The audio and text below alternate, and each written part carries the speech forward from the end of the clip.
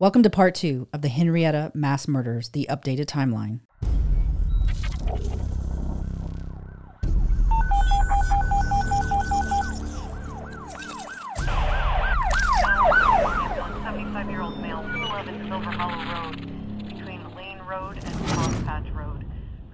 Welcome to Body of Crime, your go-to true crime podcast, where we plunge headfirst into the gripping world of criminal mysteries.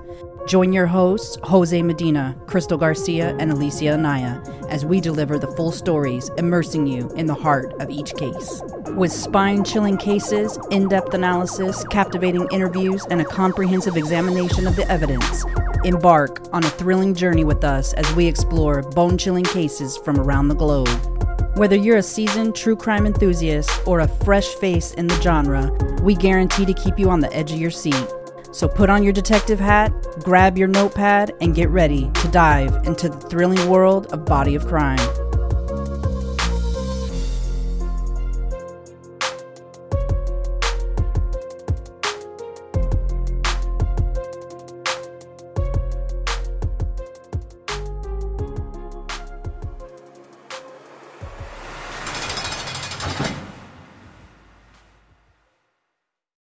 So in 2017, right before Nani took the case as the DA for Kaitlyn Babs' case and for the case against McFadden, a different DA had the case. And whether he was permanently assigned or just temporarily until Nani took it, he had gone in for one of the initial hearings. His name is DA Ryan Ferguson, and that was on sometime in November, I believe, but shortly before Nani took over.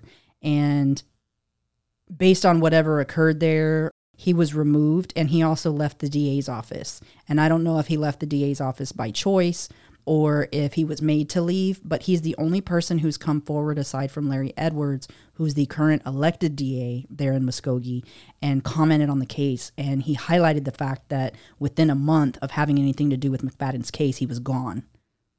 So I thought that was interesting. Yeah, that is pretty interesting. So then in 2018, they had the highest incarceration rate in the U.S. In January, on the 17th, LaDonna Jean McFadden texts Caitlyn Lindsay who's 18 at the time, saying, "OMG, I'm so sorry. I don't even know what to say. I will make sure he quits bothering you like that, all that I can." What was that in response to? He had been sending Caitlyn messages, like threatening her and calling her, trying to get her to drop the case. You know, he wanted the case to go away. Yeah, and how did LaDonna find out about that? Because she regularly talked to McFadden. So it was almost like they were tag teaming. So the next day on January 18th, LaDonna texts Caitlyn and says, "Not blaming you, just told him it was not a good relationship if one of you is doing something wrong. He asked if you can talk to him at least one time." Now, this message was written because Caitlyn wasn't wanting to talk to McFadden, and she had been letting him know that. And when she would let him know that, he would give her a hard time as to why they should talk and different things of that nature. And as they're going back and forth, you know, he's speaking to his mom very regularly, and then his mom is turning around and relaying things to Caitlyn of what she believes about what's happening and whether or not she thinks they should talk or what McFadden's saying. So no matter what Caitlyn does, she can't keep McFadden away from her. Because she's being double-teamed. Yeah. By LaDonna and by Jessie. Right. Then on January 30th, a non-issue preliminary hearing is conducted with his attorney and the judge. So this is something that takes place basically where not everybody's involved. Then on February 15th, LaDonna texts Caitlyn again. So this time she's saying, "Let me think on it a minute about contacting them. I haven't spoke to him since the weekend. He started talking some crap that I told him I didn't want to hear, so I hung up on him. Not trying to get in your business, but he said, you won't tell him how you feel or whatever." It just drives me nuts that she's as involved as she is and at the consistency that she is. It's not even like something significant happened and she just really felt compelled to get involved, but she's constantly doing it. Yeah. I don't understand how the DA didn't see that as tampering. Was the DA aware of these communications from LaDonna? I'm pretty sure, because, communication was going back and forth about the threatening letters between McFadden. And see, and part of this is, a matter of fact, prior to this conversation, one of the things that had occurred was that McFadden wouldn't leave her alone. Yeah. And he was calling her on the phone and threatening her. And harassing her. And right. Yeah, and, but couldn't you get a restraining order or a no contact order? Or shouldn't the DA have recommended any of those things? They told her to contact ODOC, and that ODOC could do some kind of blocking in their system to block Caitlyn's number from being called. But that never took place. That never happened. So she continued to be contacted by him. I feel like there's another failure there. Oh, absolutely. So many failures. So then on March 29th, LaDonna contacts Caitlyn, who's 18 at this point. And this is what she tells her. Now, remember Baker. We were talking about Baker. She says, hey, the attorney said if your grandparents did not show up, there'd be a good chance that they would drop the case. And they haven't been subpoenaed to appear. How does she know that they haven't been subpoenaed? Who's telling her, hey, the grandparents haven't been subpoenaed? So to me, that tells me you're already planning on, we got the subpoenas too late, or the subpoenas were sent out too late. So let's go ahead and try to get a continuance based on that. There's a method to that madness there. Mm-hmm. What else does she say? So she says, I just wish that you'd help out this one last time. I would be grateful for any way you could help. Sorry for all I've asked, but I'm just ready to have Jessie home, and it would tear me up to have him get more time. Another manipulation from LaDonna. Absolutely. It's disgusting. It is disgusting. One of the things that Caitlyn shared with me is that she's gotten a lot of flack from people in talking to McFadden and saying things like, almost like, hey, you're not a dummy, even though you were 15, you knew what you were doing or you knew what was happening. And what people don't understand is that not only are adults manipulated, men are manipulated. So this girl's being manipulated, and not just by him. She's being manipulated by his mother. Yeah. At the same time.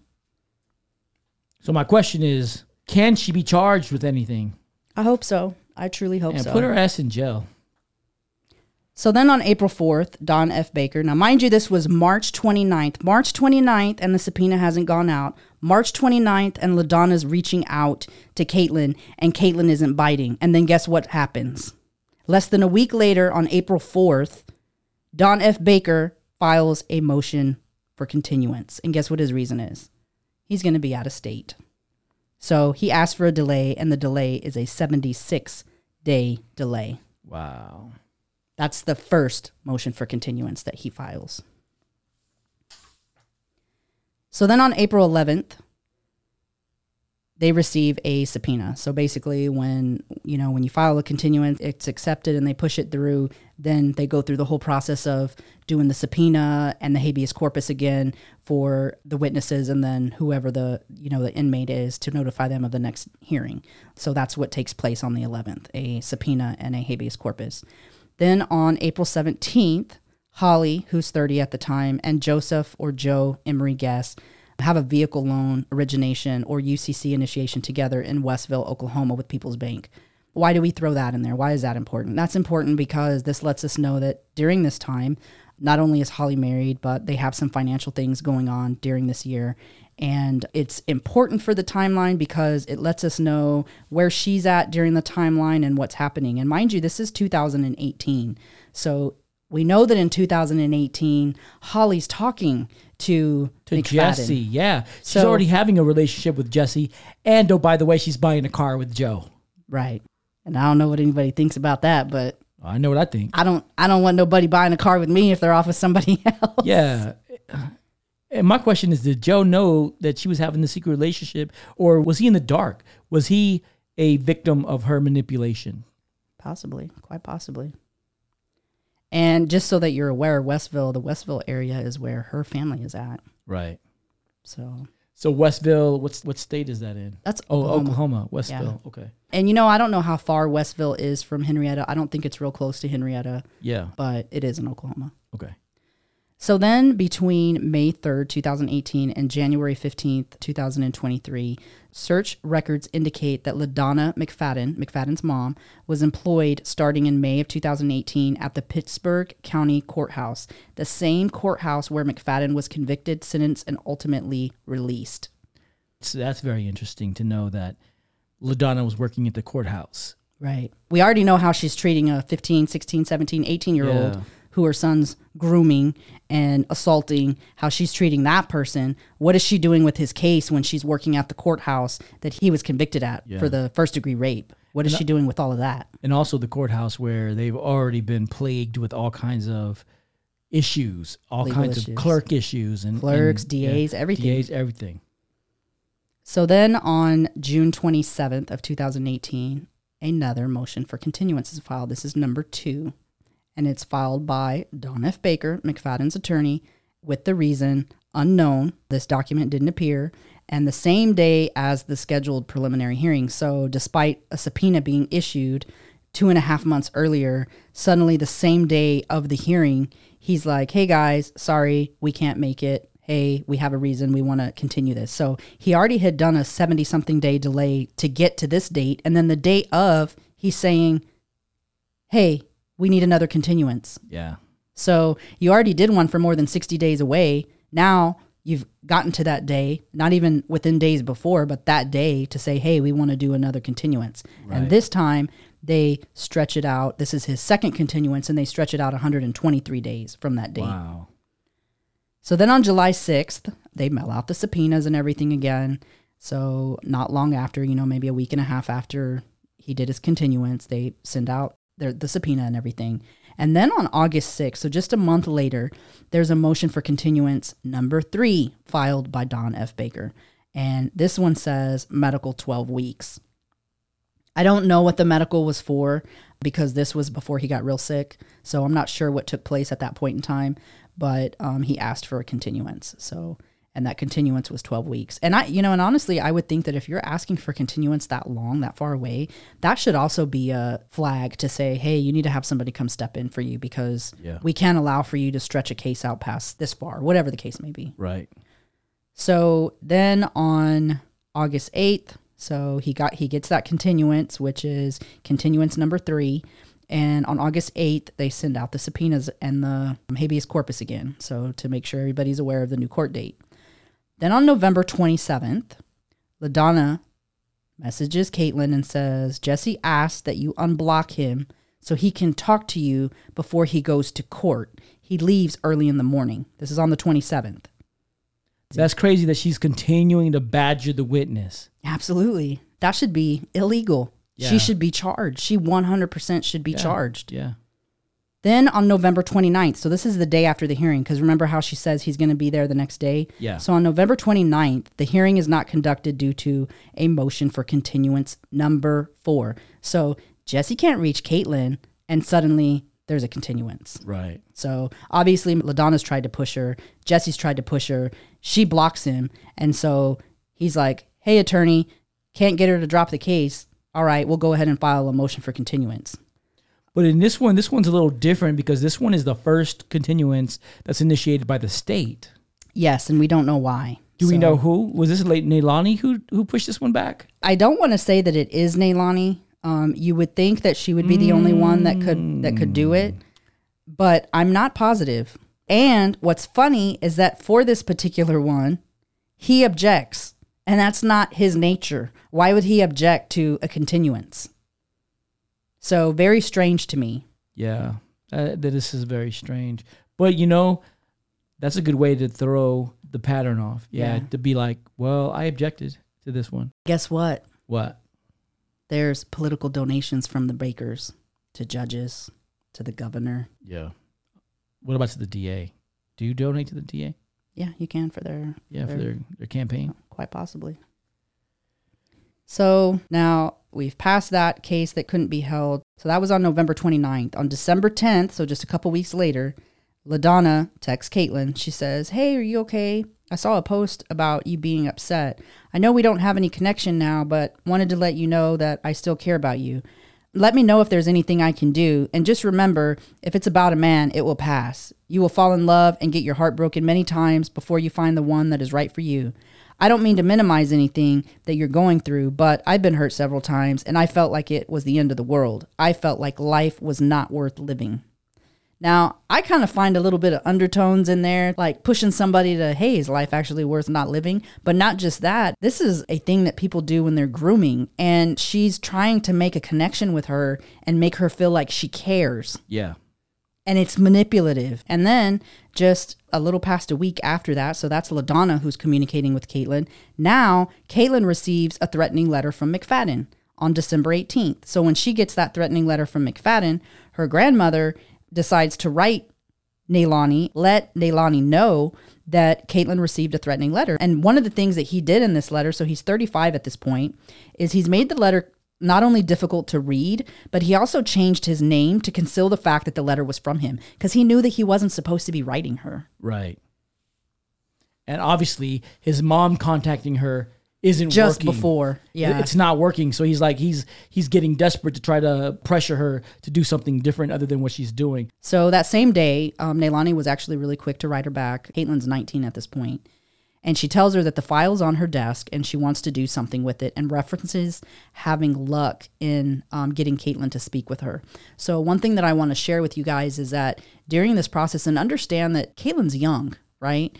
During this process of going back and forth with McFadden trying to talk her into dropping the case or pushing the case, her mom trying to talk her into dropping the case or pushing the case, that at certain points, she was feeling so overwhelmed that there was one point where she actually drove to Muskogee from where she lived and told them, I don't want to pursue the case. Now, the DA doesn't need her to pursue the case. Is it better to have her? Yeah, because she's a witness. Right. But they have digital evidence and they have physical evidence. So they don't need her to prosecute the case. But he's trying to convince her not to go through with the case. So during these different points in time, there was some times where maybe Kaitlyn wasn't wanting to talk to the DA because she's like, I just want this thing to go away at this point, getting a lot of pressure. Not only that, but she was also being harassed and she's being threatened. She was being followed. All these things that were going on in her life that she just wanted to get away from. And at one point she thought, if I just let it go, it'll just all go away. Right. And I want you guys to think about that for a minute, as you listen to this, because you think no big deal. But when you've got somebody who's calling you on the phone and saying, hey, I know you have somebody at your house. I know this is what their car looks like. I know this is their name. I'm going to take them out. Think about that. Or think about, hey, I know where your family lives. And listen, if this doesn't go away, I'm going to do something to your family. How long do you think that you could take that before you cave? Right. This is happening over and over and over again. Sometime in 2019, DA Nalani Ching is awarded the Mitch Sperry Award for Outstanding Prosecutor, and that has to be recommended. And guess who that's recommended by? Her boss. Then she also gets another award, and that award is the Champion of Children Award for her advocacy with children of abuse and sexual assault. This is despite the fact that under her purview, a violent sex offender's case was pushed 231 days, almost already a year at this point in time. She's receiving an award. And I don't know that I would put that on Nalani per se. I don't know that it's her fault that the case is being pushed, although it doesn't really seem like she's doing very much to not have it pushed. She tried to get the case accelerated before she left, but I don't know that that's completely her fault that it's being pushed that far out, and how much control she would actually have over the timeline of that case. Just my 2 cents on it. And one thing for me to point out is that she was recruited by Orville Logue, who's the elected DA. Yeah. From Tulsa. So she was in Tulsa at the DA's office and was recruited by him to come to Muskogee and be his first DEA. So the DA's office can have people in there, attorneys who they bring in to work as DAs, and they're not elected. They don't have to be elected. You can hire them. And then you have the only person who's elected is the main DA. And then his first DA, his first assistant DA, is his right-hand person. So that's the person who, if something happens to him, like the vice president, that person takes that spot. Or if they take a position in the middle of their term, that person takes their spot. Yeah. And that was her. So he recruited her. So then when you think about these different things that take place, was she conflicted? Was she trying to do the right thing? And then she was being thrown an award. Hey, I recommended you for this award. Or, hey, remember, I recruited you. I brought you in. That could very well be the case. So then in January 2nd, McFadden and Kaitlyn Babs' family and Kaitlyn all receive a subpoena and a habeas corpus for the next hearing. And one thing about this particular mailing is that they weren't sent out for a while. They were sent out late. So on January 14th, the DA requests a continuance. So this is the second time that the DA requests a continuance. And at this point, it's been pushed 287 days. Almost a year. So almost like they sent out the subpoenas late on purpose and use that as a reason to push it. But in none of the paperwork does it indicate why the DA is pushing or the state is pushing for a continuance. There's no paperwork anywhere that indicates. And it should. That should be part of the case. So then on January 24th, the hearing that they were supposed to have is not conducted. And that was due to the motion for continuance that is filed by Don F. Baker. And the reason is unknown. The document wasn't available. And this was for a hearing that was supposed to take place, and it was passed again further for a continuance. And at this point, because of how far he passed it, it was passed to where there's more than a 300-day delay. So again, almost a year. So then on March 25th, a preliminary hearing is conducted with an S. Flores standing in for Don F. Baker. It's the only time that you'll see this S. Flores. I didn't see him any other time throughout the case, but he stood in for Don F. Baker. So he was the attorney for McFadden. And during that hearing, there was testimony and the state rested their case. So based on whatever occurred during that time. And during that hearing, they did a request for a demurrer, which was overruled. And basically what a demurrer is it's kind of a last-ditch effort to try to have a case thrown out when you feel like it's stretched too far or past a certain limit or something of that nature. Yeah. So it was an attempt by the defense to try to have the case thrown out. So they're trying to squash the case. Right. Without having the actual trial. Right, but that didn't happen.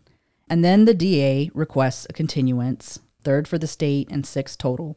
In April, McFadden, who's 35 at the time, threatens Kaitlyn for the second time via written communication. So the first time we talked about earlier where Nani was contacted by grandma, again, McFadden threatens her again. So he threatens her again. So then on April 25th, and mind you, that's in April. So then sometime around April 25th, there's another hearing that's not conducted because, of course, another motion for continuance is filed by the DA. No reason and nothing can be found. Kaitlyn and her grandparents are not informed as to why. Nobody's telling them, hey guys, we're not having this hearing because something. Nothing from them. So then on May 9th, there's another motion for continuance, and it's filed by Don F. Baker. And the reason? He's going to be out of state. This is 16 days prior to the scheduled court appearance that they have. And this is despite a subpoena being issued 14 days earlier, and he asked for it to be moved. So it's moved, and at this point in time, it's moved a total of 376 days at this point in time. So that means that she's already waited more than a year to get justice and still has not. For some reason, Oklahoma hasn't allowed for her to have justice for over a year at this point in time. We haven't even got to the point of the arraignment. We're still trying to arraign this case. Right, because the DCA is an arraignment. So on June 6th, the district court arraignment takes place, and McFadden pleads not guilty, and there's a mutual discovery order. So I don't know if they did this mutual discovery order because the prosecution thought that Baker had come up with something. I'm sure he was saying he did. And so there was a mutual request for a discovery order, basically so that both parties would have to share what it is that they have in their little magic hats. And during this time, for this particular date, which is interesting, LaDonna Jean is not there. And so on this date, there's a DA that's standing in, and it's a DA Sean Waters, even though LaDonna was her DA. So the one time when LaDonna's not there is when this doesn't get pushed. Right. That's interesting. It's very interesting. So then in June of this same year, McFadden, who's 35 at the time, threatens Kaitlyn, who's 19 at the time, for the 3rd time via written communication. McFadden again attempts to conceal the fact that the letter was from him, so he's trying to do this in a way where they can't use it against him. Then, on June 19th, after McFadden's 3rd written communication threatening Kaitlyn, her grandma decides to contact Nalani again. So she contacts Nalani to report the second and third letters. Because remember, he had written one. Yeah. She notified her, and now he's written a second and a third. So she's like, hey, man, what's going on? Like, He's still calling her. He's still writing her. Like, she's still getting harassed. You know, what can you guys do about it? So on June 21st, there's a filing that's initiated, more than likely from the Muskogee County DA, on the case concerning new bad evidence intended to be introduced. Now, the reason that I assume that, it doesn't say defense on it and it doesn't say DA on it, but what it does indicate is that more than likely the new bad evidence is the evidence for the letters, the first, second, and third letter. So then on July 24th, a motion for discovery is filed a month later. So he waited an entire month to say, hey guys, I'd like to see whatever this new evidence is. So he files a motion for discovery. And then on August 9th, there's a disposition docket indicating that there was some kind of gathering that took place, probably just with the attorney in the DA's office. So they probably meant it could have been over the discovery. I'm not sure because it doesn't indicate it in the system. And there's no documentation of it, but they list minutes, and minutes are generated based on some type of hearing or something that took place. Right. So then on August 19th, they issue a habeas corpus. On August 20th, they issue a subpoena, and that's for the next hearing that they're supposed to have. On September 4th of the same year, there's a motion to accelerate number 1 for jury trial. So this is when we start seeing, in September, is where Nalani first starts to try to accelerate the jury trial, knowing that she's taking a federal position the beginning of the new year. So the beginning of 2020, she knows she's going to be gone. So she's trying to accelerate the jury trial so that she can close out the case before she leaves. Mm-hmm. So then on September 13th, a filing is initiated, more than likely due to the bad evidence. So this is the second one that's requested, saying, hey, we're going to introduce more evidence. Then on September 25th, there's another continuance filed, and the reason is unknown, and it's unknown as to who filed it. It's not indicated, and there's no records that can be found on it. But the jury trial is reset. So then it's pushed to December 11th, 2019. Obviously, Nalani will not be there. Yeah. September 30th, jury trial number 1 is not conducted. That was the first date that it was scheduled for, and it's rescheduled for February 5th, 2020. Nalani definitely won't be there. Then on November 1st, Oklahoma Governor Kevin Stitt approved 527 prisoner commutations, which are early release or sentence reductions. Then just a few days later, Oklahoma made U.S. history when it released 462 prisoners in a single day. Why is this important? This is important because Oklahoma Governor Kevin Stitt had a platform while running for governor that, based on how we talked about earlier in 2018, they had the highest incarceration rate in the U.S. He wanted to lower the incarceration rate. So this was part of his prison reform plan. His soft on crime prison reform. So then on December 11th, this was when they had rescheduled the trial, and it's not conducted. A continuance is filed. Again, no indication as to why, and the jury trial is rescheduled for a later date. On December 31st, DA Nalani Ching, with the Muskogee County DA's office, has represented the state and Kaitlyn Babs for a total of 2 years, 1 month, and 2 days, leaves unannounced. There's no handoff conducted, and Kaitlyn and her family are completely unaware. DA Nalani Ching leaves the Muskogee County DA's office, promoted to an assistant U.S. attorney or federal prosecutor. There's no appointment and no press on her move. So those things are a little bit odd. The reason that we say December 31st, because I actually believe that she left a little bit before that, but the way her resume is listed and the way that she's listed on LinkedIn, it indicates that she was at the DA's office through the end of 2019. However, sometime in November, there was some communication between Kaitlyn Babs' family and Nalani, and they indicated that Nalani was no longer there, and that was in November. So a little bit of a transition period where she wasn't actually there working. Right. Yeah. She could have been like had some kind of leave or something like that. Yeah, transitioning and moving from one place to another. Right. So then now we're into 2020. Oh man, this is the year of COVID. The year of COVID. So in 2020, on January 3rd, a new habeas corpus and subpoenas are sent out. And on January 6th, there is a request for discovery and a brief in support filed. So I'm not sure what's up with all of these requests for discoveries, because it seems like there's not a whole lot of new evidence that came forward other than the letters. So I'm not sure why these discoveries are going back and forth. But again, because there's no indication as to what they are or what they're for, it could quite possibly be that maybe his attorney is saying that he's got something. So that could be it as well. So then later that month, on January 23rd, a continuance is filed again, reason unknown, and the jury trial is reset, this time to March 11th, 2020. Then on February 5th, of course, that was the day that the trial was supposed to be conducted, and it wasn't. And of course, we don't know why. And then it's rescheduled. So then on March 11th, this is when it was rescheduled for, and it also is not conducted. And there's another continuance filed, also that there's no reason as to why it was rescheduled. Then on March 19th, there's a habeas corpus that goes out. On March 20th, there's a subpoena that goes out for the new court hearing, which is June 17th, 2020. Then June 17th rolls around, and the trial is not conducted. Yet again, a continuance, and we do not know why, but it's pushed to August 11th, 2020. I will say this is during the height of the initial COVID, where everything was shutting down. Right. So a lot of these unknowns could be tied to COVID after April. Quite possibly. So then on July 23rd, Sam McCoy and 3 members of his leadership team are fired within 6 months of a report to the DA, Carol Iskey, concerning treatment of an inmate in the Okmulgee County Jail, starting with Sam McCoy on July 23rd, 2020. He says that the Okmulgee Police Chief, Joe Prentice, and Okmulgee County Sheriff, Eddie Rice, told him to mind his own business and keep his mouth shut. And what he had reported to Carol Iskey was a situation that occurred in the jail that the Okmulgee County Sheriff would be responsible for. And it was a situation where an inmate was basically beat.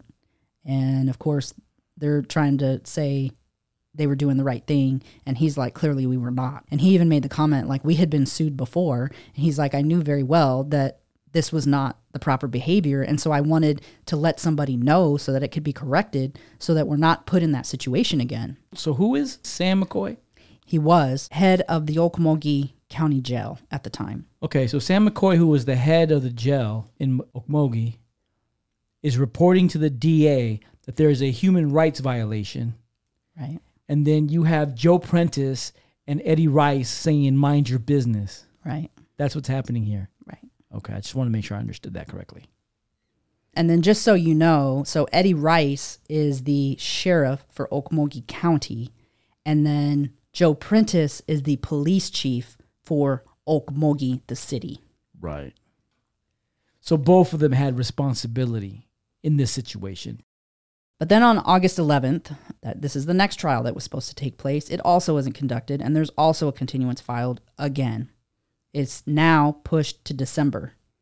Notice it's pushed to December, which means it's pushed past October when we know that McFadden ends up getting released. So it was pushed late enough so that it can't be used as a reason to keep him in prison. So ODOC reviewed his records in July to see if he would be eligible to be released. It makes sense to me that if his records were reviewed in July, then in August, now they're doing a continuance. And coincidentally, they're moving it to past October so that he can get out before there's a hearing. Right. So on October 30th, there is a obtaining cash and merchandise by bogus check and false pretense warrant that's dismissed the same day that McFadden's released. And he's released despite at least 3 Class X infractions, and he's not released on bond, and there's no probation. So he actually doesn't even get bond until later when they figure out he's been released. So knowing that he has an active case that he would typically be arrested for, right? They allow him to get out. They don't put him on probation, and there's no bond. Right. I got you. And in order to let him out, they had to close out, they had to dismiss that warrant. And if you look at the warrant when they dismissed it, which, oh, by the way, has been pulled offline now, you can't find it. Yeah. But I have it. They list that it's been dismissed and that it's in the best interest of the state. So it's in the best interest of the state that they dismiss this warrant and let this predator out. Wow. So they let him out, and when they let him out, his first survivor, Crystal Strong, isn't notified. His second survivor, Kaitlyn Babs, isn't notified. So then on November 3rd, so just a few days later, Caitlyn, who's now 21 at this point, and McFadden, who's 37 at this point, he's been released from prison, and on her social media pops up somebody she might know. And lo and behold, it's McFadden.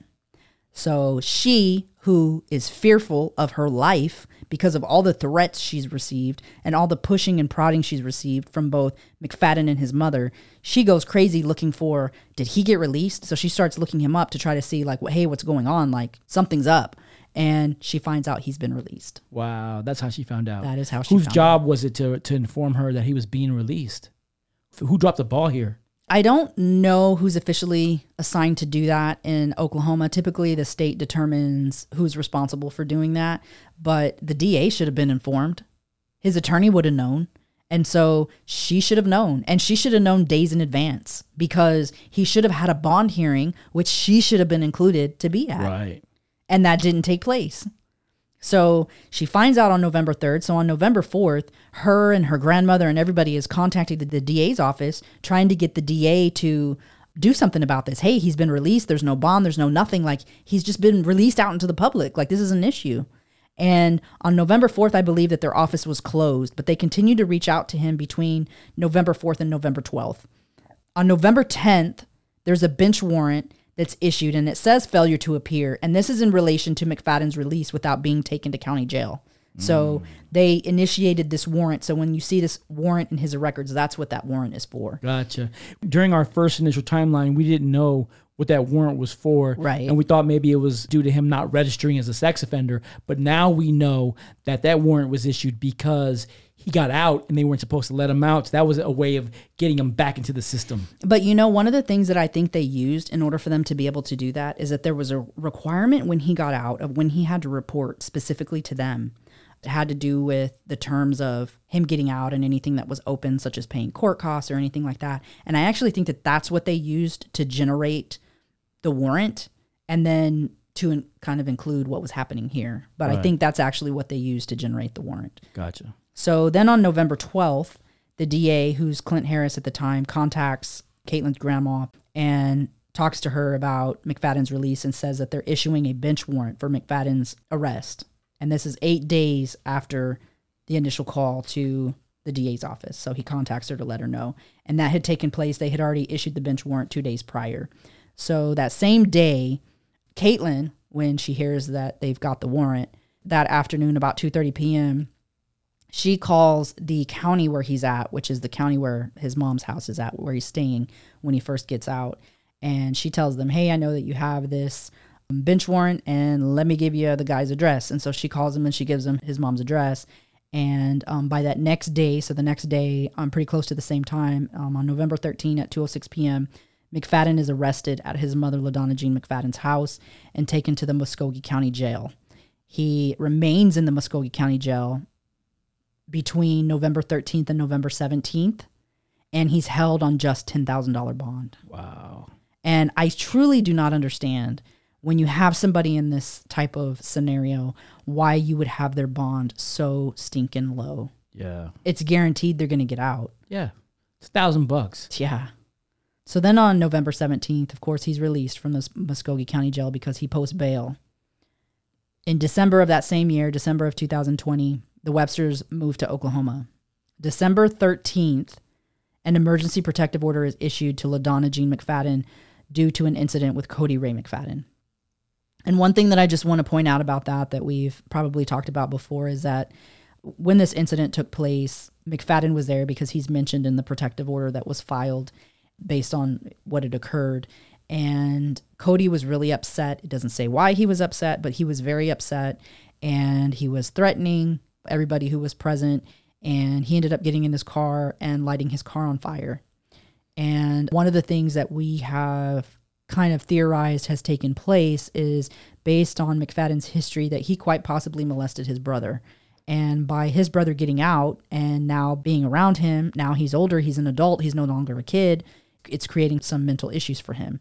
And the things that he's been doing throughout the years, all of the going to jail back and forth, the arson, the abuse, treating people bad, substance abuse, all of those things are indicators of child molestation. Do we have any evidence that Cody ever went to go visit his brother in prison? We can probably get that. That's something that we can probably try to get. Yeah. My guess is going to be that he never did. Yeah, my guess would be that he never did either. And I know that from what I know about the case, that Cody and LaDonna McFadden didn't have a very close relationship at all. They didn't. And we don't really know why, right? But we can speculate. It had to do with, who his father was or how he came into the world, whatever the case is. But when Jessie gets out of prison and his mother welcomes him with open arms, that could be a point of contention for Cody, especially if our speculation is correct and he was sexually assaulted by his older brother. Who was used to covering things up. Yeah, exactly. And has now just brought him in with open arms as if, he's all that in a bag of chips. Right. Absolutely.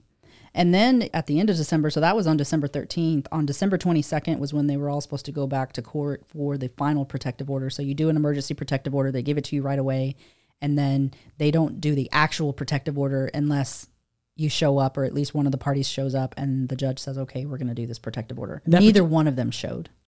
So then in 2021, so now we're to 2021, on January 8th, Pittsburgh County Court Clerk Cynthia Ledford was arrested. And during that time, this is during the time that LaDonna McFadden is working for the Pittsburgh County Courthouse. This case was initially reported in 2020 on June 18th when OSBI was asked for their investigation assistance. Now, I also want to point out that during this particular point in time, June of 2020, if you remember, in 2020 was when they were continually pushing the case with Bab. Right? Now, this isn't the same courthouse, but this is the courthouse where the case is for his first-degree rape. Right. So then on January 11th, McFadden, who's 37 at the time, posts a video on TikTok on his mother's property in McAllister.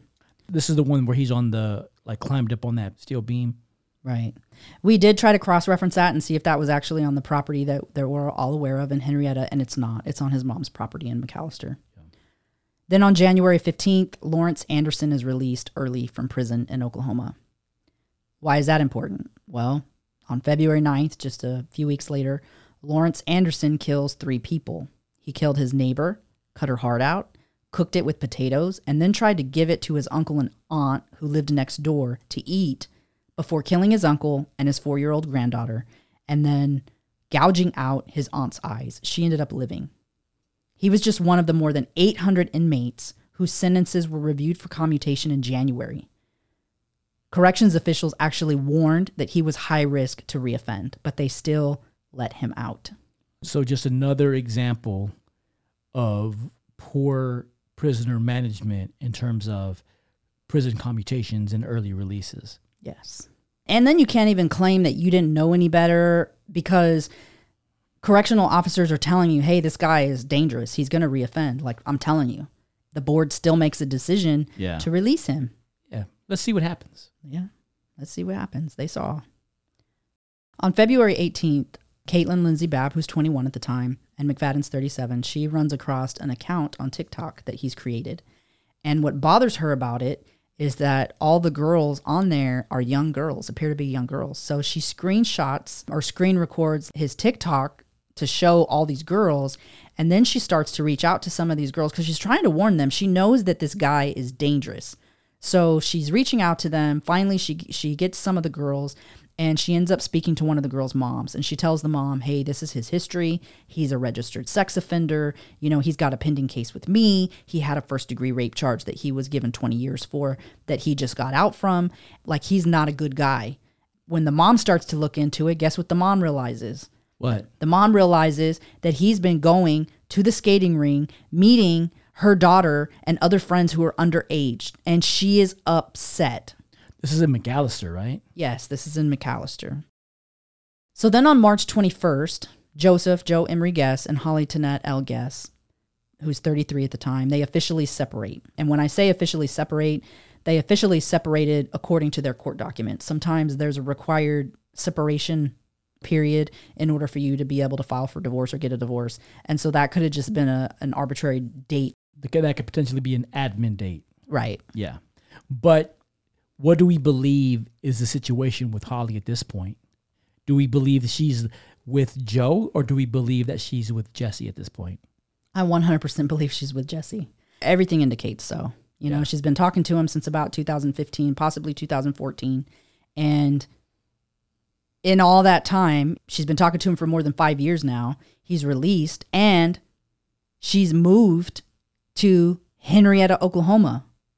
So by 2021, she was in Henrietta. Yes. Okay. And one of the reasons that we know that is because remember that the Websters moved to Henrietta, Oklahoma in December, right? So they moved to Oklahoma in December of 2020, which it would be just a couple months after McFadden got out of prison. And they said that the first time their kids were on the bus together with Holly's kids, they made friends immediately. Right. So that tells us that she was already there. She was already there. So more than likely, Holly is living with Jessie illegally. Yes. Illegal for Jessie. Right. On December 21st, Joe Guest files for divorce, and they do their initial marital settlement agreement. It's signed. So remember, when we talk about March 21st, we know that date because it's listed on this December 21st filing. And notice that it's the 21st, March 21st, December 21st. So they didn't even fake one day. They made it exact for whatever the time frame was that they needed. So then fast forward to 2022, and Holly purchases a 9mm handgun, the only purchase of a handgun or gun period that we're aware of. And this kind of seems a little odd. Now she's 33 at this point. And I say odd because she's already been living on the property for a year. So if she thought she needed a gun on the property, she would have known a year ago. And she's not somebody who likes to deal with firearms based on her history. She's not somebody who's known to be into firearms based on her history. So why did she feel it necessary to get a firearm in January of 2022? Curious to know that. I'm sure we never will. Yeah, not only that, but also she's not allowed to have a gun with Jessie. Right. Jesse's not supposed to be in the vicinity of a gun. There shouldn't even be a gun in the house or in the car or anywhere around Jessie. And guess what? Guess what's interesting about this as well? What's that? Is that she purchases this just within months of them getting married. Oh. So it's almost like she purchased it before they got married so that she could then say, well, I purchased it before we were married. Before this felon was technically in the house when he should have been in the house. Right. I had already purchased the firearm. So all of that just kind of together just makes me speculate a little bit. And I obviously will probably never know this information, truthfully. Right. Yeah. So then on February 4th, there's supposed to be a trial and it's moved yet again. Then on February 20th, Cody Ray McFadden kidnaps and locks a woman in a dog kennel. And there's actually a dog that gets killed during all of this because he ends up lighting the dog cage and trailer on fire. And the only reason that the girl even gets out is that he hits the kennel with an axe. And when he did that, thank goodness he didn't hit her in the head or anything, but when he hits the kennel with the axe, it pops the door open and she actually jumps out of a glass window to get out and get away. She's got bruises. Obviously, she's bloody. You know, he tried to burn her. She's terrified. And she's related to Crystal Strong. She is Crystal Strong's dad's stepdaughter by common law. Then on March 21st, Holly signs the marital settlement agreement with Joe. So this is the final settlement agreement that's signed. Another 21st. That's true. I didn't even know. Yeah. Another 21st. I didn't even notice that. That is, how funny is that? So then on April 14th, Cody Ray McFadden's charges are dismissed due to being a Sioux Indian and the incidents taking place on Indian land. The federal government is required to take a case that falls under the Federal Major Crimes Act. The cases that fall under the Federal Major Crimes Act are crimes that are very violent in nature or are murder. So things like first-degree rape, murder, robbery of a bank, those kind of things are all considered part of the Federal Major Crimes Act. So anytime, regardless if it's an Indian or on Indian land, the federal government is required to take that case. So more to follow on that. I know that a lot of people think that case was completely dismissed, and that's not the case. So yeah, that's what I was going to say. I was going to recap on that and say, so his case was not dismissed.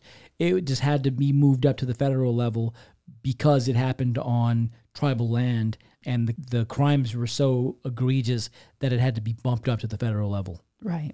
And just so that you're aware, because there was a lot more charges, in addition to that incident, After that all took place, because he was taken to a hospital, he's got a mental disorder, all these different things. He punched a doctor. He assaulted a law enforcement officer. So there's multiple other things that occurred, during that whole incident when that incident took place. Right. And all of those things have been moved to a federal level. So then on May 2nd, this is the next jury trial that is not conducted, and it's moved yet again. Then on May 24th, so May 21st, Holly signed off on the final agreement. On May 24th, Joe Guess and Holly Mayo, who's 34 at the time, get divorced. So that's when their divorce is finalized on May 24th. Remember, she bought a firearm in January. Now, on May 24th, she's officially divorced. On May 25th, or the day after they get divorced, McFadden registers in Muskogee County as a registered sex offender for the first time since his October 30th, 2020 release from prison. And why does he do that? He does that so he can give him his new address officially, which is his address with Holly. Because on May 26th, the very next day, McFadden marries Holly Tonette L. Guess. So it seems like those dates were very, very well planned out. Your divorce is final on this day. On this day, I'll register. On this day, we'll officially be man and wife, be living together in our house legally now. Right. And when you look at it all down on paper that way, you realize that there was a plan there. That wasn't coincidence. Yeah, it didn't all just happen by chance. Right. So then on June 24th, the sex offender compliance check was conducted by Deputy Smalley from the Muskogee County Sheriff's Office. And on it, he indicates that there's a credit card bill that was reviewed, but the name's spelled wrong. And the reason that I found this odd is because, one, when you're reviewing an ID card and you're saying you're this person, this is where you live, this is what your ID card says, this is what the paperwork says, how do you get the name spelled wrong? You know how you get the name spelled wrong? Is when you know the person and you're assuming the spelling of the name. Not when you're looking at something and saying, oh, Jesse.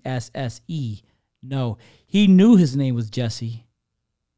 And he wrote it from memory thinking he knew how he was spelling it. That's what happened there. That's pretty interesting. That sounds pretty good. So then on September 28th is supposed to be the next trial. And yet again, it is moved again. Then in December of 2022, Justin Webster officially adopts Ivy Berlin Webster. 2023. So sometime during the year, Riley Allen reports abuse to the school to no avail, according to classmates. This may be from Westville, Oklahoma, and not involve McFadden. And the reason that we say that is because we've tried to find the parents for this girl, and we actually have documentation of it on our Facebook group. If you go check out our Facebook group, there's documentation of the conversation where the girls from her school are talking about the reports.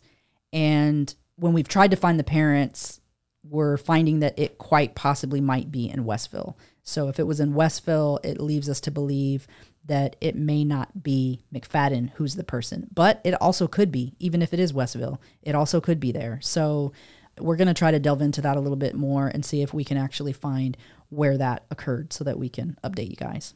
So then on January 15th, search records indicate that LaDonna McFadden, McFadden's mom, was employed starting in May of 2018, like we talked about earlier, at the Pittsburgh County Courthouse. So this is the last time frame where you see LaDonna's name associated with the Pittsburgh County Courthouse in 2023. And obviously this would be a couple years after McFadden's released from prison. So then on January 29th, so later that month, a 911 call is made by an anonymous female at 8:07 p.m. telling the operator that a registered sex offender is in the home with 3 children and that they wanted it documented. Now, who would do that? Okay, this is in January. Who would have that information in January, and why would they report it? And this is a female. So who is this female, and why would they report it? And the reason that I question the reports with Riley is because if this occurred during the beginning of the year, and it was actually McFadden who the complaint was about that Riley's giving, for somebody to call in January, was that Riley? Because her friend said that she had made a report to CPS, which I don't think she made a report to CPS because that hasn't officially come out, and I think that it would have as of now. What if that's not what she did? What if she called 911? Then in February sometime, she's pulled out of school and it's unknown as to why. Just because of the timing, it makes me think that even if for some reason the call was made while she was in Westville or whatever the case may be, I don't know what the details surrounding that are, but we know that the kids have already made friends with the Websters at this point, and we know that there's a phone call saying that kids are living with him. And so who would have that information? And if the information's accurate, as Holly's family's saying, because they're saying that they didn't find out he was a sex offender until March 20th, as far as the family went, nobody but Holly knew at this point that he was a sex offender, then who would have had the knowledge to make the call in January if this was before everybody knew? That's a female. I would say either Holly or Riley. Only those two. And there was a comment made by one of the kids in that communication, when you look at the communication, where they're saying if only somebody would have believed them, they would have been saved, basically.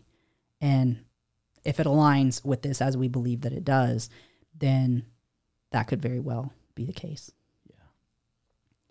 So then the same month in February, there was supposed to be a jury trial that month, and it is again moved. On February 19th, at 8:17 p.m. So this is now just barely a month, not even a month, a couple weeks after the anonymous phone call of the female. On February 19th, James Fleming, who's the ex-cellmate of McFadden, contacts the Henrietta Police Department to see if they have a registered sex offender list for people in their town. On February 20th, he contacts Holly. So he hasn't heard back from the police department. On the 20th, he contacts Holly and basically just making small talk with her. And one of the things that he said to her was, hey, I saw that your name changed to McFadden. And of course, he's assuming, obviously, I know that McFadden was in touch with her and creepy, you know. And she says, yeah, we got married. Me and Jessie got married. Now, he's come out on TV and said that he didn't want to come out on the phone and tell her, hey, you married a really dangerous guy, because he was worried that McFadden might be monitoring her phone.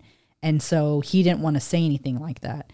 So then on February 27th, at 6:46 p.m., he receives a message back from the Henrietta Police Department letting him know that the state has a public registered sex offender list. So it took them more than 7 days to even respond to him to tell him, hey, no, we don't. I will say that one of the reasons that they do have a county one is that, and Oklahoma is one that would definitely fall under this, but if you have tribal land or if it's unincorporated land, then that falls under the jurisdiction of the county, which would be the county sheriff. And the land that the McFaddens were living on when the murders took place is considered unincorporated land. So that fell under Okmulgee County. So he was required to register with Okmulgee County. And if you're on unincorporated land, you're supposed to be treated like a transient. And for registered sex offenders, when you're a transient, you have to report every 7 days. And I 100% guarantee you, just based on the little that we've seen and the little, visits that we've seen, that was not happening. Right. So then February, that same day, so a couple hours later, or a little less than a couple hours, James Fleming lets the Henrietta Police Department know that there's a predator with multiple offenses in town. So basically he's like, hey, I get it that you guys don't have a registered sex offender list, but there's a dangerous dude living in your city, and I just want you to know. So fast forward to April 29th. Remember that there's the phone call that occurred in January saying there's a dangerous dude. There's February that occurs where somebody's saying, hey, there's a dangerous dude in your town. Now in April, on April 29th, which is a Saturday, Annika Kramer, who's a friend of Tiffany Guest, was invited to the McFadden's residence that weekend. Said, hey, we might go to the mall in Tulsa. We're going to hang out, have a sleepover. It was kind of a last minute deal. And Annika was like, no, can't do it this weekend, maybe next weekend. And so she turns Tiffany down for the sleepover. So then by that night, so now, as we all know, both Ivy and Brittany come to the sleepover at the McFadden's residence. And they're both friends of Tiffany. And Ivy is Tiffany's best friend. They're joined at the hip. Ashley, who's Ivy's mom, actually talks about how she was getting ready to give Tiffany a key to their house. That's how close her and Ivy were. And, very close friends. And obviously, Ivy's mom trusted Tiffany. That night, the girls are spotted at a place called the Main Event. Now, the Main Event is kind of like a Dave & Buster's If anybody knows what Dave & Buster's is, like a arcade type place where they have food and everything, a place that kids would want to hang out. It's not a club, but it's a place that kids would want to hang out. And they were spotted that night there. And there's been some talk that possibly they were spotted at Brahms and Walmart. And I'm not sure.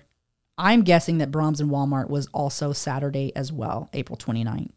Because I don't believe that anything has been said about Sunday, and it makes sense with the timeline that there was no spottings on Sunday. So it would actually be odd if they were spotted on Sunday, considering that everyone was under the impression that all the girls were in McAllister on Sunday, because that's what Jessie had kind of pushed the idea that they were going to be in McAllister. So it would be odd for them to be in town in case they were seen by anybody when they were supposed to be somewhere else. Right, that's true. They're spotted at the main event, and then later that night, Ivy's speaking to her mom, Ashley Webster, via Snapchat and text message late that night, close to midnight. And as a matter of fact, I guess Ivy had made a joke with her mom saying, hey, it's past your bedtime, because her mom was up late talking to her. And her mom knew that conversation was her because it sounded like her, how she would communicate back and forth. And she was also sending her selfies. She knew that was her. Yeah. There was no doubt. So then on April 30th, which is Sunday, early that morning, Ashley Webster, who's Ivy's mom, gets a message from Ivy's phone that said, going to McAllister, be home around 5. The Websters today do not believe that was Ivy. At the time, I think she thought it was a little bit out of sorts because that didn't really sound like how Ivy communicated with her, but like she could have been in a rush. She just wasn't thinking anything crazy. She had no reason to think anything crazy because Ivy's been there several times before throughout the last couple years, and they've never had any issues. Her mind isn't even going in that direction. But it is raising the flag. But it is raising a little bit of a flag. Like, that sounds kind of weird. Odd. Yeah. So then that night, around 5 o'clock p.m., which is when this message from Ivy indicated that she was going to be home, Ashley receives a phone call saying that their service wasn't really good and that the kids would be home later that evening. And that's coming from McFadden's phone. And she thought it was a little bit odd that it wasn't from Ivy, but she's like, oh, well, they're having bad cell service, and he was basically like, oh, I walked to a place where I could get enough service to contact you. Again, she's thinking this is kind of weird, but again, her mind's not going to a really dark place because her daughter's been there before. Right. It's another flag, but not more than that. Right. So then this same day, so still April 30th on Sunday, McFadden calls his mom in the evening telling her that he's not going back to prison and he's thinking about killing himself. This is speculated to be around 6 o'clock p.m., somewhere around that time. A couple hours later, just before 8 o'clock p.m., McFadden contacts Caitlyn Lindsay Babb on Facebook, and he sends her a message from an account called Holly Days that we believe might either be Holly's or Holly's business account, telling her, I did exactly what I promised I would do when I got out. I got a marketing job, making great money, and was being advanced. Been there 2 years now and made a great life like I promised I would do with you. Now it's all gone. I told you I wouldn't go back. This is all on you for continuing this. And I think the important part of that message is now it's all gone. Right. And I say that because in trying to analyze what happens next and what we discover to be the case, in trying to find out, did something already happen at this point or is something getting ready to happen? It sounds from his statement that something has already taken place. Right. That's true. Because he's talking past tense. He's not talking like... Now it's all gone. Not like, hey, everything's gonna be gone. Right. Yeah. So then we get to May 1st on Monday, and at 1:30 a.m. there was a report the girls were seen, and I'm not too sure. I'm thinking that this 1:30 a.m., honestly, Brahms isn't open at 1:30 a.m., and most Walmarts aren't open at 1:30 a.m., so I honestly think that this was Saturday. I think that the days are wrong. And one of the reports that had come out, and again, I think this was Saturday, was some people had said that they thought that he was inappropriately kind of the way that he was with Brittany. We don't know the truth to that. We haven't seen that, and we haven't spoken to anybody that can give us solid details for that. So we don't want to say that we know that to be the case. So that morning at 7:55 a.m., Oklahoma Highway Patrol posted a Facebook message for a missing and endangered juvenile, So I don't know the exact time that the Websters and the Brewers went to report their kids missing. I don't know if it actually occurred maybe late the night before or if it occurred first thing that morning. But regardless, the message didn't go out until 7:55 a.m. on Monday morning saying that there were missing and endangered juveniles. And I would imagine that at 5 o'clock, when you expected your kids back, you'd have been texting and calling your kids like, hey, what's going on? When are you coming home? And they weren't reaching anybody. Yeah. And one of the things that I think was the biggest red flag for the Websters was that they had a app on Ivy's phone called Life 360. And Life 360 allows for a family to kind of track each other. So like it'll let you know like, hey, your kid's home or hey, your kid's at school. You can set it up to give you notifications for certain things. And it had been turned off. That could have been the phone died or, right. Like, you know what I'm saying? Like that could have also been a flag, but you could talk that through. But my thought process here is talking about as a parent, what your logic is going through at 5 o'clock when your kids don't show up. Right. So if it's 5 o'clock, your kids don't show up, you give it some time. Around 5:30, 6 o'clock, you're starting to text your kids. You're trying to call them. You're looking at their app to see where they're at, if they're on their way home. You're realizing the app is off. They're not answering the phone. So now you're resorting to calling the adult that went out. You're trying to reach Holly. Which is what happened. Yeah, you're trying to reach Jessie, and you're doing that for a couple hours, and then you're probably setting a timeline and saying, if I don't hear from anybody by 9 o'clock, 10 o'clock, I'm going to the police. Right. And that's probably how that kind of played out. So I would think that somewhere Sunday night, they would have been at the police station filing hey, my family didn't come home today, and they were supposed to be home at 5. I don't think they would have waited till the next morning to escalate that. Right. And not just that, but during that time frame as well, they haven't had anything happen before that led them to believe that they should be thinking in a very dark manner. You know, they're just thinking, hey, the kids are staying out too late. They had bad service. Maybe they left late and they can't get a hold of us. Like they're thinking all the things that anybody would think when you haven't had any reason to think badly of somebody before. Right. So then at 10:21 a.m., an endangered missing advisory is sent out, kind of like the Amber Alerts are. And a lot of people have questioned what the difference is between an Amber Alert and this endangered missing advisory. An Amber Alert is basically, hey, kids are missing. And states are different as to when they'll send these out, like what the criteria is. Some of them are more free with sending out Amber Alerts, and some of them they only do it under certain circumstances. But in this circumstance, they do it when they believe that there could be somebody in danger. It's not just a matter of, hey, somebody's missing. They really believed that danger was imminent. That is why they sent out the message the way that they did. And of course, at this point, the police realize that he's a registered sex offender and they see that he's got a pending case. So by the time all this is coming together and the parents are saying, hey, our kids haven't come home, our daughters are about this age. Oh, by the way, the daughters are around the age of Kaitlyn Babs. The daughters are around the age of the girl he assaulted that landed him in prison. So this is all becoming hey, this can't be a unique coincidence. It was of more importance to them than just a typical Amber Alert. So I would assume that somewhere around this time is when Joe Prentice, the chief of the police, is notified of the Walmart footage, somewhere in between this time. I'm not sure at what point he was notified of the footage. I'm guessing that it would have been close to this time. After this alert goes out, they start getting information. Right. And that's when people are saying, hey, I saw him here, I saw him there. And, you know, people don't always remember exactly the day and time either. So those days and times could have been off a little bit. Yeah. But they did review a Walmart video that they believe might be the last time that the girls were seen alive. And I believe that was Saturday night, late Saturday night. So the sheriff has a deputy that moonlights as security for Walmart. Yes, that's true. Yeah. And so he uses that connection to go in and review the footage and confirms, yes, this is Jessie. And oh, yes, by the way, he has how many of the girls with him at that time? I believe 2 that they saw in the video, as far as I know. Okay. But it's possible one could have went another way or waited in the car or anything like that. Well, and typically you don't all stay together when you're at the store anyway. Sure. So they could have been separated. But at the time, who they were specifically looking for was Brittany and Ivy. Oh, yeah, yeah. They weren't necessarily looking for, hey, where's, Holly and her kids? They're looking for the girls who have been reported missing. Right. Then at 12:45 p.m. that day is the last time that a cell phone's pinged on or near the property of Holly's, and Tiffany's signal is lost.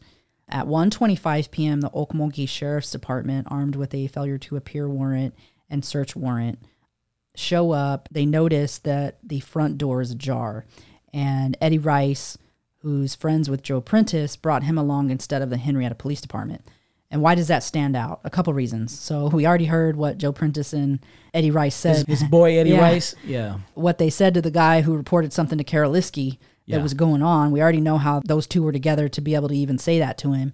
And then when you have a case where you're showing up and you think you may need help, first of all, the person who has primary jurisdiction is the person whose jurisdiction it's in.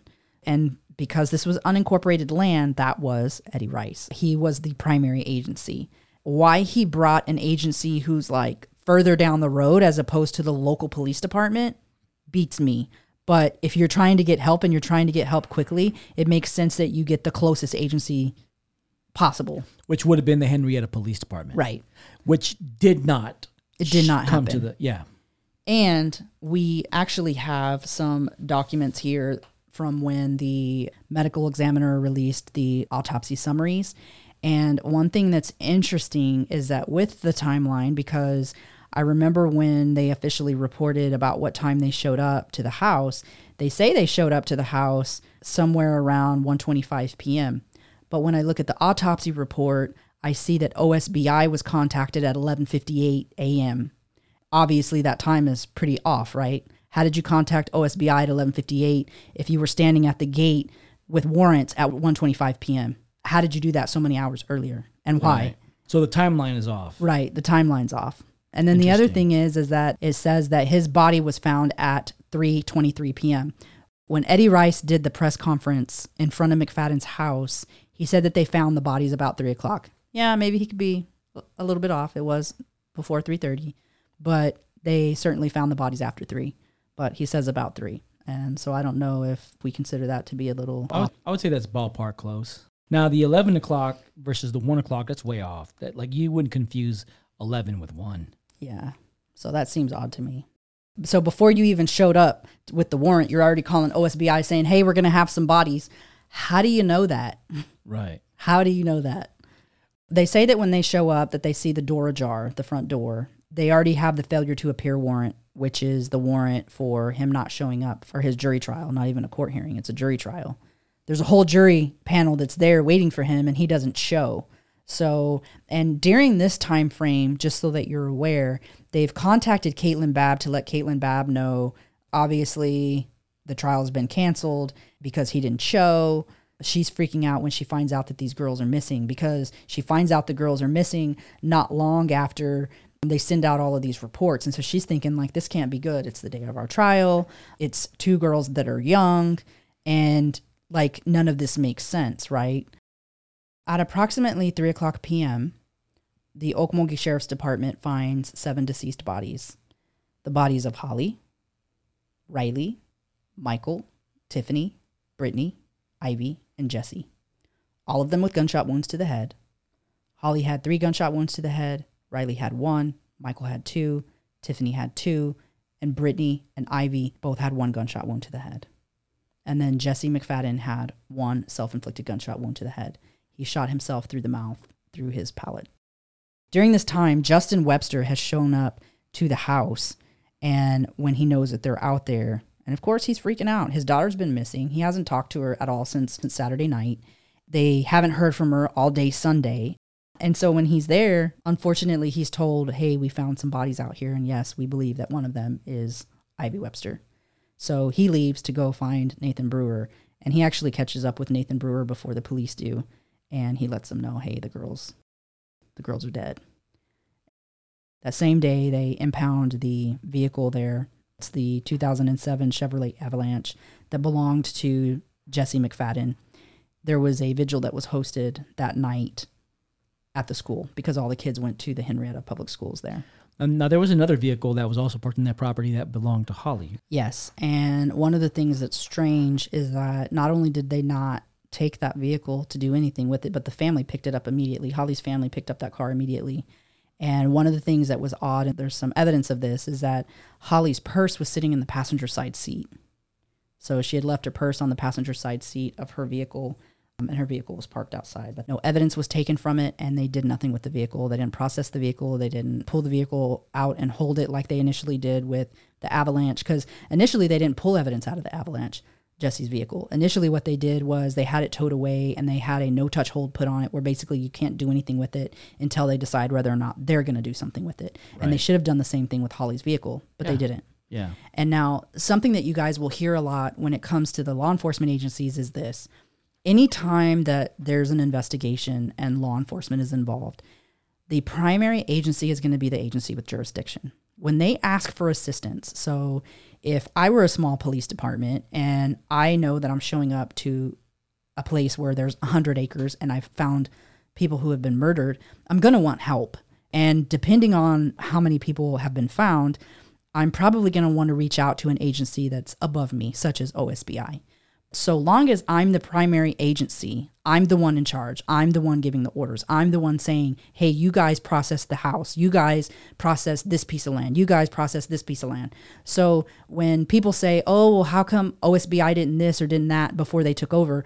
They weren't in charge. So they were just given marching orders as to what they needed assistance with. Hey, we need assistance with going through the house and tagging evidence. So if they weren't giving marching orders for a certain thing, they weren't going to interrupt their investigation because it's not their jurisdiction and they're not the lead agency. They're just hired help at that point. Right. Yeah. It's basically like bringing in temporary staff. Like they're just doing what they're told. Yeah, they're just more bodies to help because the scene is so big that they need some additional support. And so just to be clear, the agency that was responsible on this particular scene, on this particular night, because it's unincorporated land, would have been the sheriff. Right, the Okmulgee sheriff, which was Eddie Rice. Right. And so on May 2nd, so this is the day after the murders, the police informed the Webster family that McFadden planned to kill each victim. And there's, they believe, might be some evidence that 3 of them tried escaping and were hunted down and killed. So that same day, the state medical examiner's office notifies the families of the manner of death. Lynn Watt, who's Holly's aunt, says that some girl had contacted her saying that she was paid to lie and say that she was McFadden's victim, and that basically trying to smooth things over with Holly and make Holly think that he wasn't this registered sex offender, this violent rapist, and this guy who's pending charges with an underage girl. This girl has never come forward. This has never been able to be validated, and nobody's ever heard from this girl. So does this girl exist? Yeah. When Kaitlyn Babs found the TikTok account and she recorded it and she reached out to the kids and eventually one of the mom tried to report it to the Henrietta Police Department. And they said that they couldn't do anything, that he wasn't doing anything illegal. When we talk about Holly, I find it hard to believe that as a grown woman with children who's been in a couple different serious relationships, you've been married for about 14 years with Joe Guess, that you've been talking to somebody in prison since about 2014, 2015, so at least 5 years at the point he even gets out, 7, almost 8 years by the time you get married. You mean to tell me that a 15-year-old girl who was talking to him on the phone in prison found out who he was within a couple years, and you're talking about a person with serious issues who can't keep things to himself, that was going to come out, that she didn't know what he was in prison for, that she didn't know he was a sex offender? I just don't buy it. Yeah. I don't. From my understanding of some of the conversations that he's had with Bav, they were of a violent nature, very telling of who he was and his demeanor as a person. I would believe that that would be consistent with his conversations with Holly. I would think that the conversations he had with Caitlyn would be very similar to the conversations he would have with Holly. Right. I will tell you that there's a lot of things that occurred throughout the time that Caitlyn and McFadden were communicating, whether that was relationship-wise, grooming-wise, throughout that whole process, where it's just very evident what a dark, sadistic person he is and how much he can't refrain from doing a lot of the things that he does. So I really find it hard to believe that Holly wouldn't know. Now, I do believe that anybody who has children, I'd like to believe this because people hurt their children as well, but I'd like to believe that maybe she wanted to believe the best in him. Maybe she believed he had changed. Maybe he had convinced her he had changed. I don't know. I would like to think that she wouldn't want to put her kids in danger, and I would like to think that she didn't see something like this happening. I think the interview with Kaitlyn Babs is going to be very telling as to what potentially Holly was aware of at the time that she brought McFadden into her family. So the law enforcement agencies that were involved in the investigation were the Henrietta Fire Department, the Henrietta Police Department, Okmulgee Police Chief and Crimes Task Force Commander Joe Prentice, and the Okmulgee County Sheriff's Department, who's the lead agency initially, Eddie Rice, and the Oklahoma State Bureau of Investigations director would be Angela Spurlock. I don't believe that Angela Spurlock was on the scene. She'd be like the top person for OSBI. But OSBI was called in, and they were there on day one assisting, but they didn't take over until later. So that day, they actually ended their investigation. So keep in mind that this is a property with 100 acres. This is a house that a family of 5 lived in, and their investigation ceased on day 2, not even a full 48 hours. I don't even think even a full 24 hours. They ceased their investigation. And one of the things that occurred almost immediately was that Holly's family came in with a U-Haul and started bringing stuff out. And when some of the other families found out, they showed up. And on May 3rd, which is Wednesday, so now this is 2 days after they've found the bodies, on May 3rd, a press conference is held by Okmulgee Police Department Chief Joe Prentice. And he talks about the evidence, and he talks about how they all died of gunshot wounds. He doesn't give out a whole lot of details. He says that a lot of the details he's giving out are very generalized because they haven't done official autopsies and all of those kind of things. That same day, LaDonna McFadden scrubs her Facebook profile, so she makes it very vanilla, so it's harder for you to find her. She makes her friends list private, so you can't find her friends. And she does all of that around this time frame. So she's prepping for, she knows it. The news, at this point, they've already been trying to reach out to her. People are trying to get interviews, and so she tries to make it a little bit harder for people to find her. ODOC, Kay Thompson, releases an explanation on McFadden's release. According to ODOC, McFadden was compliant with stipulations. When you look at the things that she says, basically what she talks about in this particular notice is that he reached the 85%. He had earned the early release points by the time he reached the 85%, because what happens is you earn the points from the time you enter prison to the time you leave. And there's certain situations where your credits that you've earned can be taken away if you get in trouble, but it's never enough to basically eliminate all your points. I don't even think that there is a case where they can eliminate all your points currently. So he was earning all these points, and then when you reach the 85%, then they take those points that have occurred throughout that entire time and add them up to see, hey, when you can get out. And so when they added him up, he was able to get out on October 30th, 2020. What a crock of shit. Yeah. It's crazy. Crazy to me that you can have 10 infractions in prison, 2 of which are sexual in nature, 1 of which was a rape accusation that I don't even believe they completed the investigation for. The guy received a rape exam, and then you have a pending case and you let him out of prison. Yeah. On good behavior. Yeah. The other thing, too, is that you earn 2 at different levels. So when you first arrive, you're earning at like a level 1, and then you go up to a level 2 and 3 and 4. 4 is the highest one. Throughout most of his prison time, he was at level 4. I don't know at which point and for how long they reduced him, but for most of the time that he was there, he was earning at the highest level, which I want to say is like 40-something days a month. More days than there are in a month. So how is he going to lose enough points to where once he reaches his 85%, because he has a long sentence, where it's even going to matter how many points he lost? At the point that he committed a crime with the sexual assault, that right there should have stopped the clock of him earning any kind of points, and it should have given him more time. They absolutely should. Because that was a crime. Then when he committed the crime with Caitlyn, that should have, again, stopped the clock and should have added more time. And you know what's funny to me is that, you would think that ODOC and that the state would have common sense. And common sense would tell you he's had 2 sexual-related infractions while in prison, not even out in the open, out with normal society. He's had 2 infractions while in prison. And he's had 1 that was a law violation with an underage minor while contained. What do you think he's going to do when he's not contained? Come on. Yeah. Common sense. Common sense, yeah.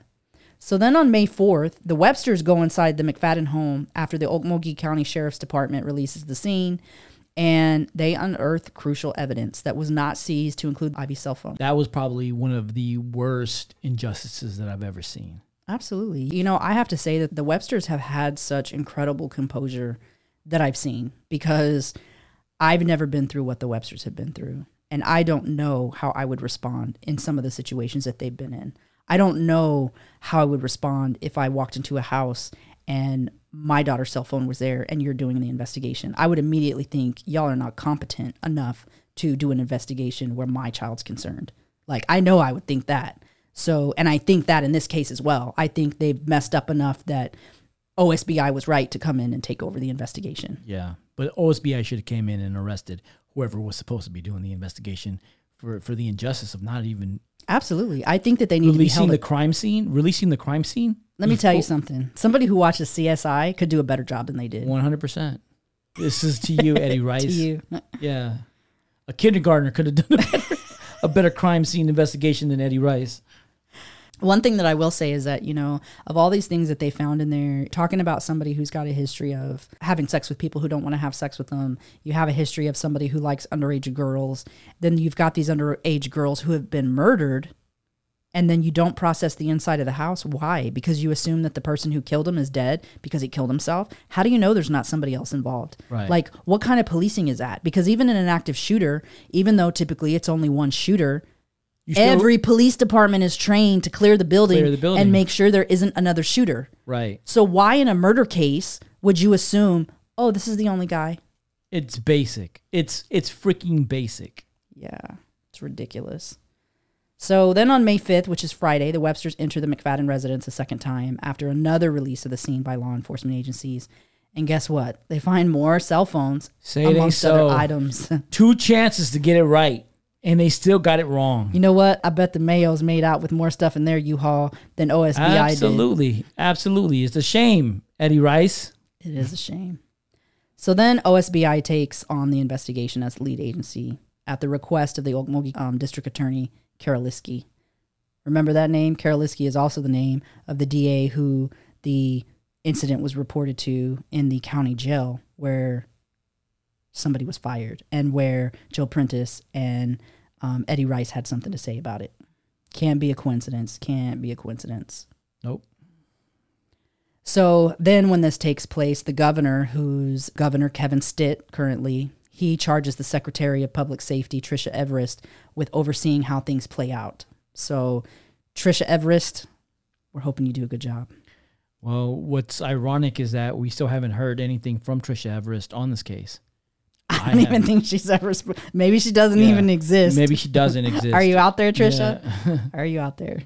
Yeah. I can't believe they haven't even done a press release to say, hey, this is where we're at with the case. This is what's going on. To let people know that it's simply investigated.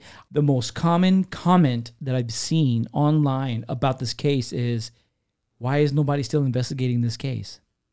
You know, I'm honestly starting to feel like they're just wanting it to die down. Like they're hoping that it dies down and nobody is, you know, because then nobody's going to keep digging and nobody's going to keep. And why would you want that? Other than if you're not doing the right thing, if your motives are not right. You know, it's really frustrating. And as a community, I can't even imagine. First of all, I wouldn't want to live in that community after this took place because the law enforcement was incompetent. The way that they're responding is incompetent. Right. I don't feel like these families are getting justice. And so I wouldn't want to live there, you know, and some of those people probably can't afford to move out of there. But I would like to think that there's people who are leaving because I wouldn't want to be associated with a community like that. And don't get me wrong, just because there's people in that community who aren't good doesn't mean that there aren't people in that community who are good. I'm sure that there are. Yeah. But I wouldn't want to be associated with agencies that are not going to have my best interest at heart. Right. Yeah. I think we deserve an update from Tricia Everest. Absolutely. Somebody needs to reach out to her office and say, hey, Tricia, you need to give us an update on what's going on with this investigation. We haven't heard anything. The only thing that is keeping people's interest right now is the release of the autopsy reports, and beyond that, we haven't heard anything else about this case. We don't know where they're at with the digital investigation, with the online investigation. We haven't got any updates, and I think it's a shame. Absolutely. So then on May 6th, which is Saturday, law enforcement agencies were informed of a storage facility. No evidence was seized, as law enforcement said that it only contained pool supplies, though the McFaddens did not own a pool. So that seems odd to me. Yeah. Because why would you pay for a storage unit with supplies to something you don't even own? So that's a little bit off to me. That same day, services for Ivy Berlin Webster are held. On May 8th, which is Monday, there's 8 pieces of evidence that are seized from the 2007 white Chevrolet Avalanche. That was the Avalanche that was owned by McFadden that was originally put on a no-touch hold and taken out of there initially. On May 9th, which is Tuesday, the medical examiner shares with Shannon Boykin, who's Ivy's grandmother, that Ivy had been sexually assaulted. And what we know as of now, based on the summaries that have been released, both Ivy Webster and Brittany Brewer were both sexually assaulted. Others that were released did not indicate any sexual assault, and all of their tox screens were negative except for Brittany's, who had some alcohol, and Holly's, who had a medication that she was taking that can be taken either for depression, and it can also be taken for certain eating disorders like bulimia. And then she was taking another medication that's typically taken for, it would be considered like an upper type drug. It's called phentermine. Those were the only things that were found. But guys, I've seen one of the summaries. Actually, I've seen 2 of the summaries. I've seen one in depth for Holly and one in depth for Jessie. And in neither tox screen did they test for marijuana. And guess what? There was marijuana gummies found in the home. So why did they not test for marijuana? That makes no sense to me at all. Well, they would test for alcohol, but not marijuana? Yeah. You didn't see any alcohol in the house, that I know of. I'm sure there was probably alcohol in there, but you saw these marijuana gummies and you didn't test for marijuana. Obviously, you want to test for as many drugs as you can, and there are a lot of drugs, and typically they test based on the classes of drugs, which is pretty common. That's what hospitals do as well. There's some drugs like steroids as a special test, and granted, if you see evidence of drug use, you're going to want to make sure that the drugs that you see are drugs that are tested for. It's a shot in the dark for all the other drugs, but come on, man. If there's marijuana there, test for marijuana. Right. So still on May 9th, OSBI employs sonar devices and has dive teams out at the ponds and brings excavators out to the McFadden residence property. So they're basically combing through the property, trying to see if there's any other victims, if there's any loose dirt, if there's any movement in the water where maybe there's other bodies. So they're doing those kind of things. And as far as we know, all of that came back negative. That same day, Holly's aunt reported that she found bloody clothes, bones, and a stack of photos and binders. She also talked about a ledger, video, and things of that nature. And what's interesting is that I've heard several things from her. One, I've heard that the bones that she said she found were cow bones, that she never said she found human bones. Then I've heard that quite possibly the clothes that she found, that they do exist, but that OSBI is telling her not to talk about it until after the investigation's done. One of the actions that took place was they lifted floorboards. And guys, I don't know what family goes into a house and their first thought is to look under floorboards. I don't know who thinks that way unless you're an investigator. And I'm pretty sure the investigators didn't lift floorboards. They didn't lift floorboards. They didn't lift the phone. That was in plain sight. They definitely didn't lift floorboards. They talk about this ledger, and truthfully, guys, it's not a ledger like what you're thinking. It was a birthday list. So basically what you're saying is the ledger was a dead end.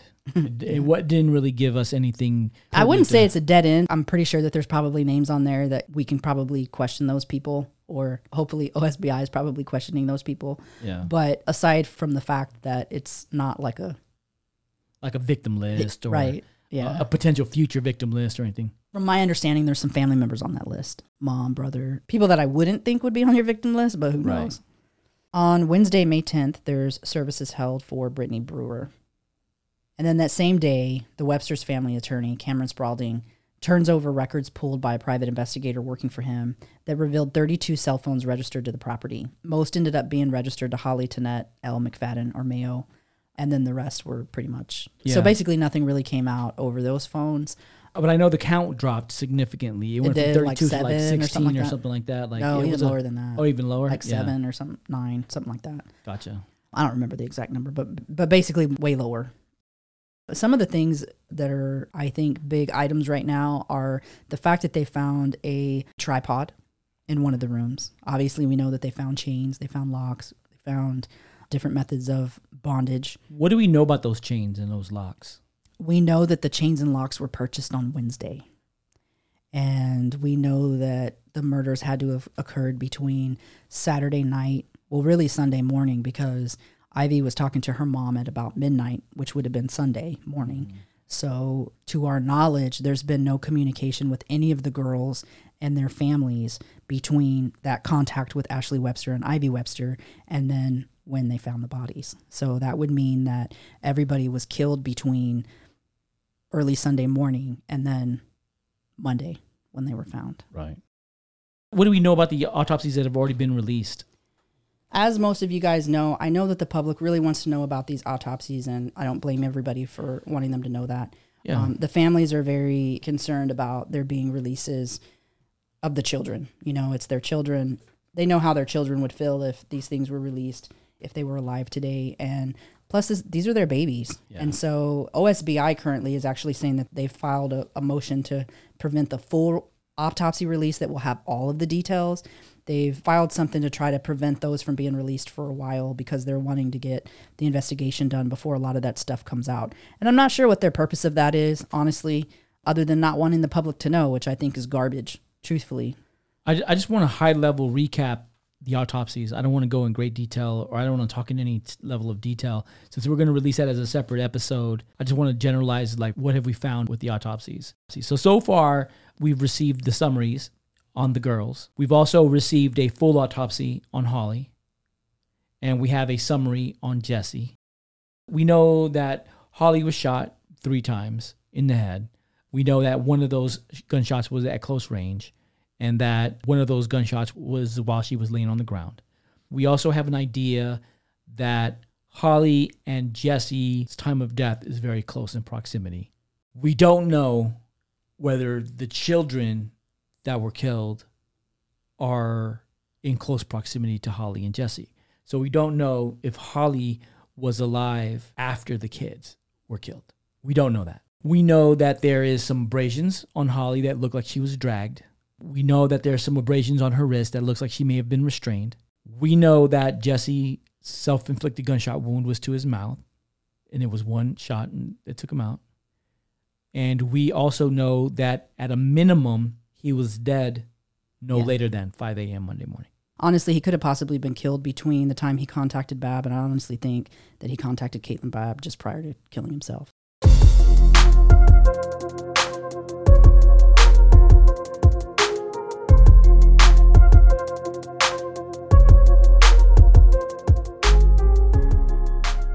And that's a wrap on today's investigation, fellow detectives.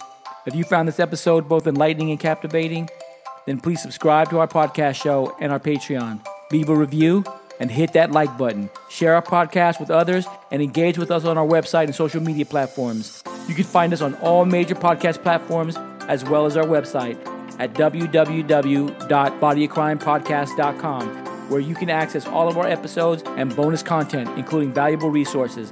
By expanding our community, we believe we can make a greater impact in our pursuit of truth and in shedding light on crucial cases. If there's a case that you'd like for us to cover or a personal story you'd like to share, please don't hesitate and contact us through our website. We always welcome your feedback and suggestions. Until next time, stay sharp, and thank you for tuning in to the Body of Crime Podcast. Bye.